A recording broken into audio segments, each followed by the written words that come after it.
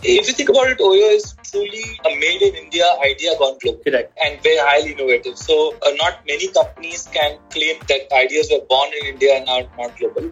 Mm-hmm. And that has been supported by a culture of innovation, meritocracy, and also allowing people to fail within guardrails. We formed a war room to respond to two things. One is, how can we help society, government, our consumers, and local communities during the crisis, because we are privileged to have the largest set of partners anyone has in the hotel space in India. Correct. Right? Yeah. And that is all across. So that was one. And second is, how do we create additional sources of revenue in these times? That is Rohit Kapoor, the CEO of Oyo. I mean, who hasn't heard of Oyo, right? It's one of the largest and fastest growing hospitality chains of leased and franchised hotels, living spaces in India. After featuring in a number of magazines and articles for its commendable success, Oyo is now on a new high. So let's venture in with Rohit Kapoor on what it's like to build such a business.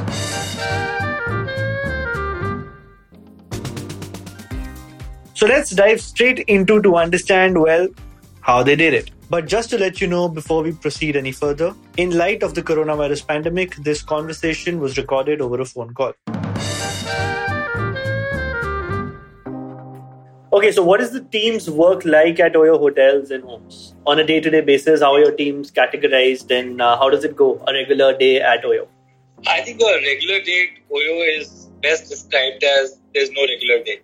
And at Oyo, we've always had a very mission-driven culture. We build a global enterprise. Each person contributes to the success in a very unique way. And one of the things you may know about us, we call our employees Oyopreneurs. Yes. Which is our way of letting them know all the time that we expect them to be significantly entrepreneurial. Many of the people very young have complete ownership of projects. They get to work in a transparent, open environment. And they're actually entrepreneurially. So it's very often that somebody will come and say that, look, this is my company. I think this is the way it should be done. And this is a very, very often heard statement inside of it. Okay. I've been here for about, this is my 20th month running. But what I've heard from many people who've been here much longer, that in the last 7 odd years, there has been a culture of innovation. If you think about it, Oyo is truly a made in India idea gone global. Correct. And very highly innovative. So not many companies can claim that ideas were born in India and are not global.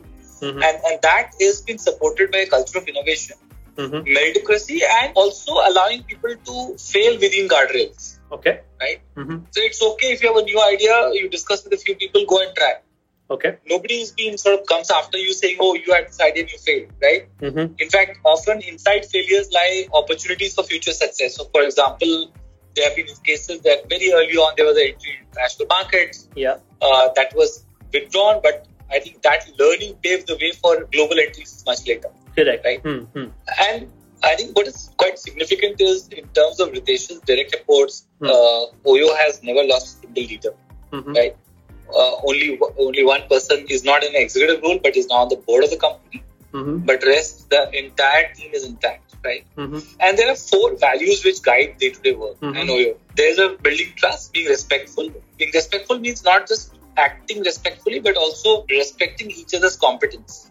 Being resilient, I think this is very unique to Oyo. I think every time the company has faced challenges, the one quality which gets demonstrated is extreme amounts of resilience. And in my career, I have never seen a company and a set of people who are so resilient to tough times. Right? Interesting. And last but not the least, a thoughtful bias for action, which is to say it's good to discuss, it's good to analyze, but it's also important to go and execute.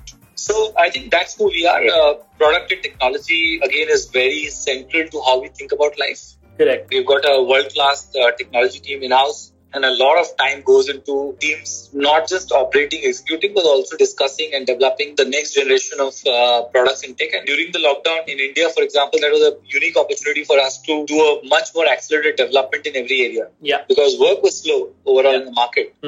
And it was useful to double down on all the key priorities of the business. So that's what teams at Oyo do. Interesting. All right. So at your third point, you mentioned a very important thing, resilience in tough times. It's one of the core values of Oyo, as you say.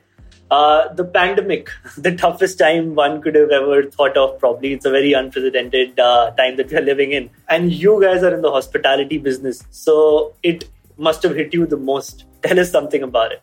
So look, I think this is quite fascinating in terms of how the company responded to the crisis, right? Or the COVID crisis, which everyone in the world is exposed to that. Yeah. Right? So I remember I'm talking about India, this was mid-March when it started looking like that there's something happening. Right? And we quickly moved to a model.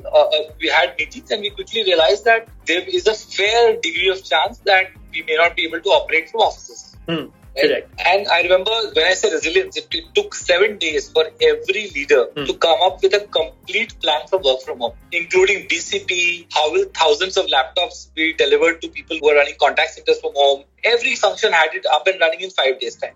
Wow. Right? So when the lockdown actually got announced, as a company, we had a full SOP function by function, region by region, on how exactly work from home will happen. Of course, it was still experimental because we had not experienced it. We had thought about it. Yeah. Right? So, but that was a huge head start into facing the issues, which we had to come later. Because just imagine one day you get shut down or locked down and you have no idea on what exactly will happen from tomorrow. Exactly. Versus every leader has a SOP in hand to say, kal se ye karna hai. Correct. This is what we'll have to do tomorrow. Right? So that was one. Second is, just in talking in terms of resilience, if you think about, I think we had 3 very simple objectives. And we had a management meeting and we said, in India, we have 3 very, very simple objectives at OYO during this COVID. Look, what is not in our control is not in our control. Correct. Right? But there are some things which are incredibly in our control and we'd rather focus on those rather than worry about what is not in our control. Look, to me, the definition of resilience is, are you able to blank out what is going on in the world which is not in your control and deliver 200% on what is in your control? Yeah, interesting. That is resilience. Right? And I'll just give you an example. Okay. We formed a war room to respond to 2 things. One is, how can we help society, government, our consumers and local communities during the crisis? Because we are privileged to have the largest set of partners anyone has in the hotel space in India. Correct. Right? Yeah. And that is all across. So that was one. And second is, how do we create additional sources of revenue in these times? Third is, what is the level of support that we're going to offer to employees in these tough times? Correct. So in the first one, we started with talking to hospitals and saying, because if you remember April, there was a lot of issues in terms of doctors and nurses even being able to reach the hospitals. Yes. They had late shifts. Yes. And they'll get 4 hours to sleep somewhere. Yeah. And commuting back wasn't easy. Right? So we partnered with Apollo and then with more than 30-40 hospital chains in the country to set up dedicated facilities for their healthcare workers to stay. Right? Next to the hospitals. Yeah. Right? Okay. So that, just imagine what a big difference it makes to the life of that doctor who's already done a 16-hour shift, right? Yeah. Where they can go, just walk across or take a 2-minute ride in a bus and sleep for 5 hours and come back to work. Yeah, of course, yes. Right? It makes a huge difference. That's one. And second is, when Vande Bharat started, right? A lot of people were being brought back into the country. They needed to go into compulsory quarantine, right? Yes. For 7 days, 14 days. Yeah. Different times, there were different rules. Yeah. Now imagine you have come into India and you have to find an accommodation. Yeah. And sometimes if that is priced at 5,000 rupees a night, you'll end up spending 70,000 rupees. Correct. Right? It's a 14-day period. That's prohibitive for most citizens of the country. Yes. Right? Whereas we gave them affordable options and I dare say, probably had the largest share of the Vande Bharat business which came in. Wow. Right? So whenever flights landed, our people were at the airport. We had tied up the inventory, and this was the second thing. Third is, whenever we picked up that there are opportunities we can help. Yeah. So I remember picking up this in the news at some point. It was one of the newspapers, I think it's Hindu or which one, I don't remember. But I picked up that one doctor in Dwarka has not been allowed to enter the society because of stigma. Yes. We reached out, we made sure that doctor had also a lovely beagle named Lucy. Oh, wow. Right? So we found them a home. And there are multiple stories like this, where my mandate to the teams was that anytime you are able to help, please don't stand back. Okay. Right? And there was a war room created to do that. Okay. You'll be happy to know we have, in just COVID-related societal health use cases, we must have clocked more than 100,000 nights. Wow, that's a big number. Right. Yeah. And that did 2 things. One, it was the right thing to do. Second, it also created enormous energy in the company. Because people felt they were able to, in this tough time, almost they were as important as the policemen out there or all the people who battled for us on the front line. Our hotel staff and even our other people who were contributing felt like that. That in tough times they were able to do something for the country, citizens, etc. The second thing was on getting ready for the post-COVID world. Yeah, exactly.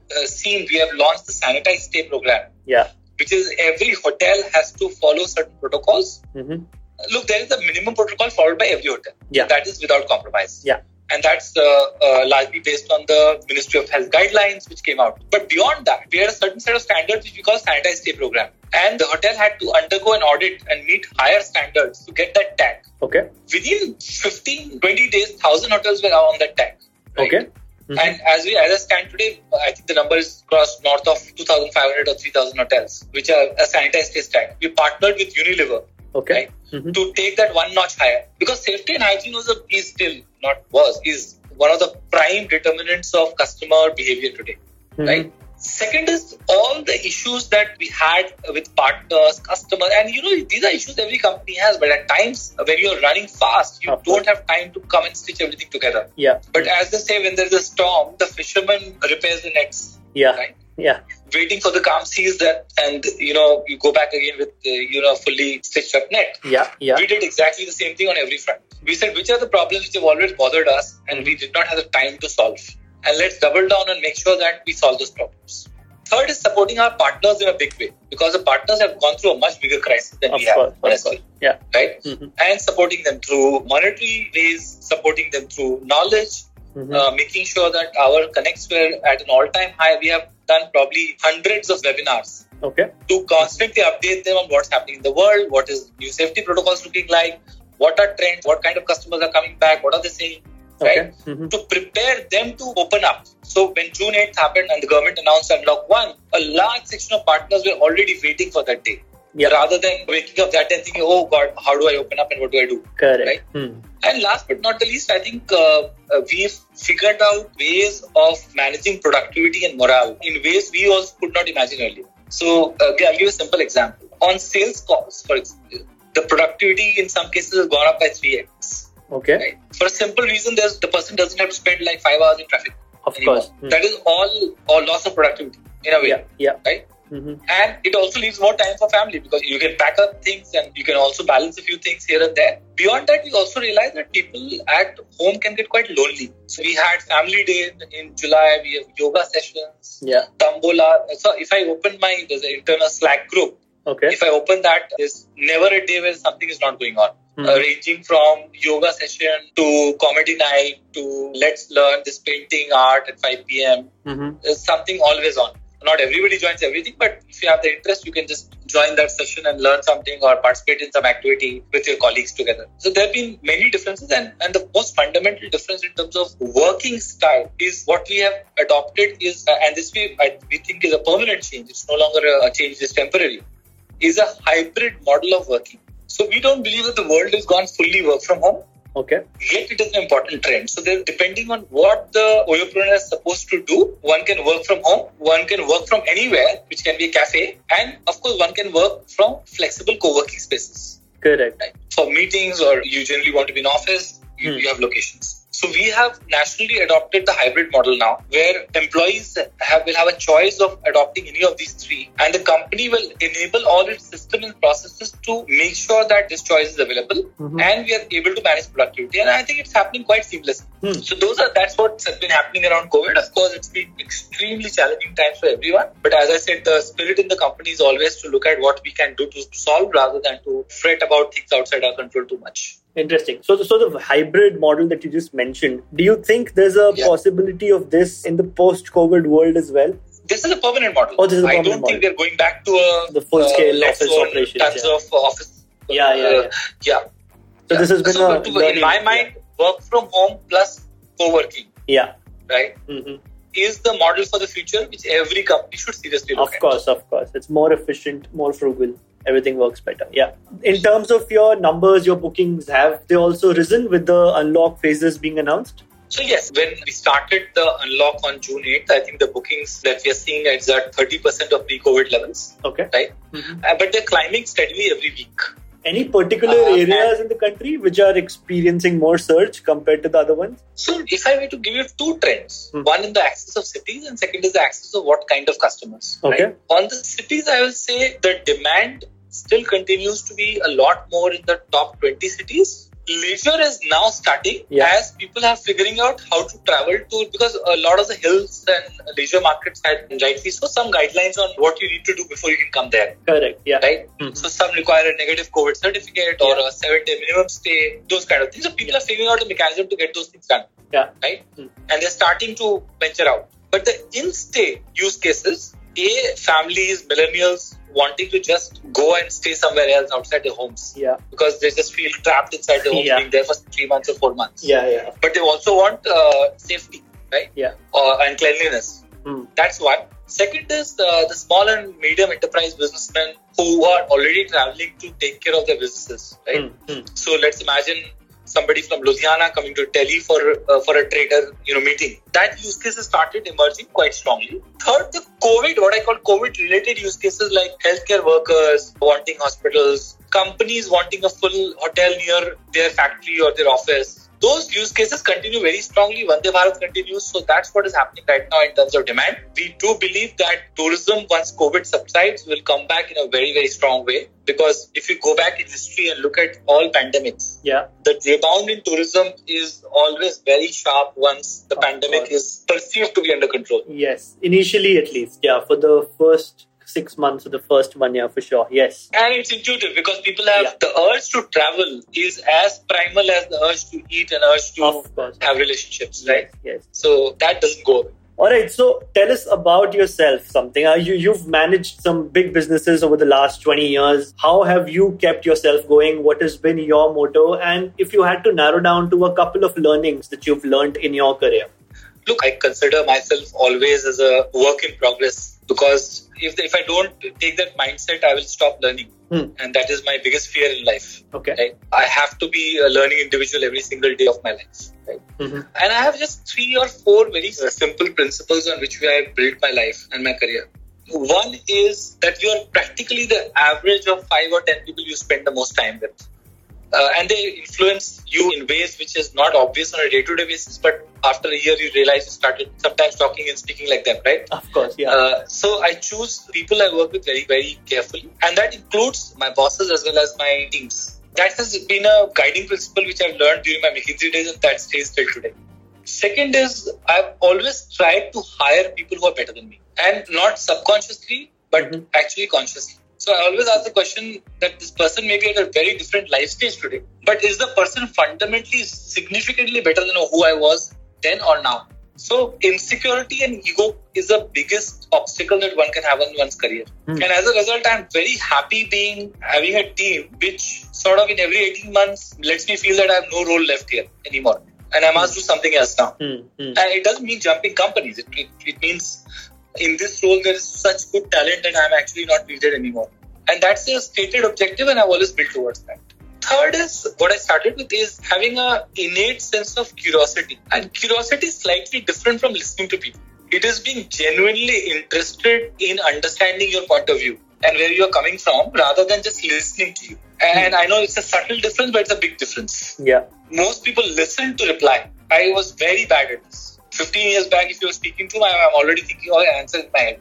Yeah. Right? Yeah. This one of my friends who's a professor at Stanford, Ajit Singh. Okay. His session opened up my eyes and how much we confuse listening with real understanding. And I think that act of being curious is something I've deliberately practiced. I've gotten better at it. I'm still not that good, but something I want to get better at every day. So this is on the professional side. If you have any further questions, happy to take. So apart from OYO, apart from your day-to-day jobs, you've always been a visiting faculty at IMT, if I'm not wrong, and SP Jain, amongst other schools. You also invested in a couple of startups. Is that right? Yeah, so if you're asking me my interests outside of my core job or my profession, yes, I've been a visiting faculty for 6-7 years at SP Jain, fantastic institution, very happy to having done that, on and off at IMT once in a while. Yeah. Also on the board of advisory board for Vedika, which is a women's only MBA program based out of Delhi. So that has been an area of interest. I have investments in 6 to 8 startups and there I enjoy the partnership with those founders.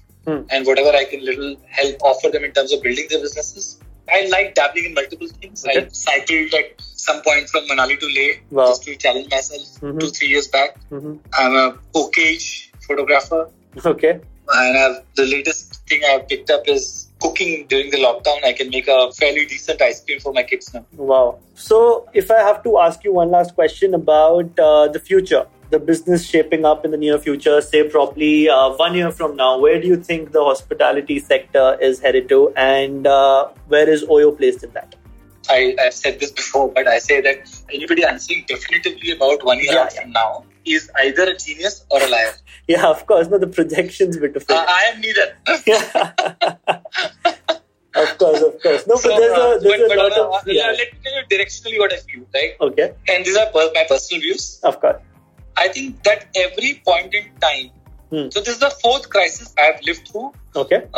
Fourth global crisis I've lived through in my working career. And nothing compares to this, I agree with that. But still, there was a 97 crisis, which was Asian currency crisis. Yeah. There was a 99 .com.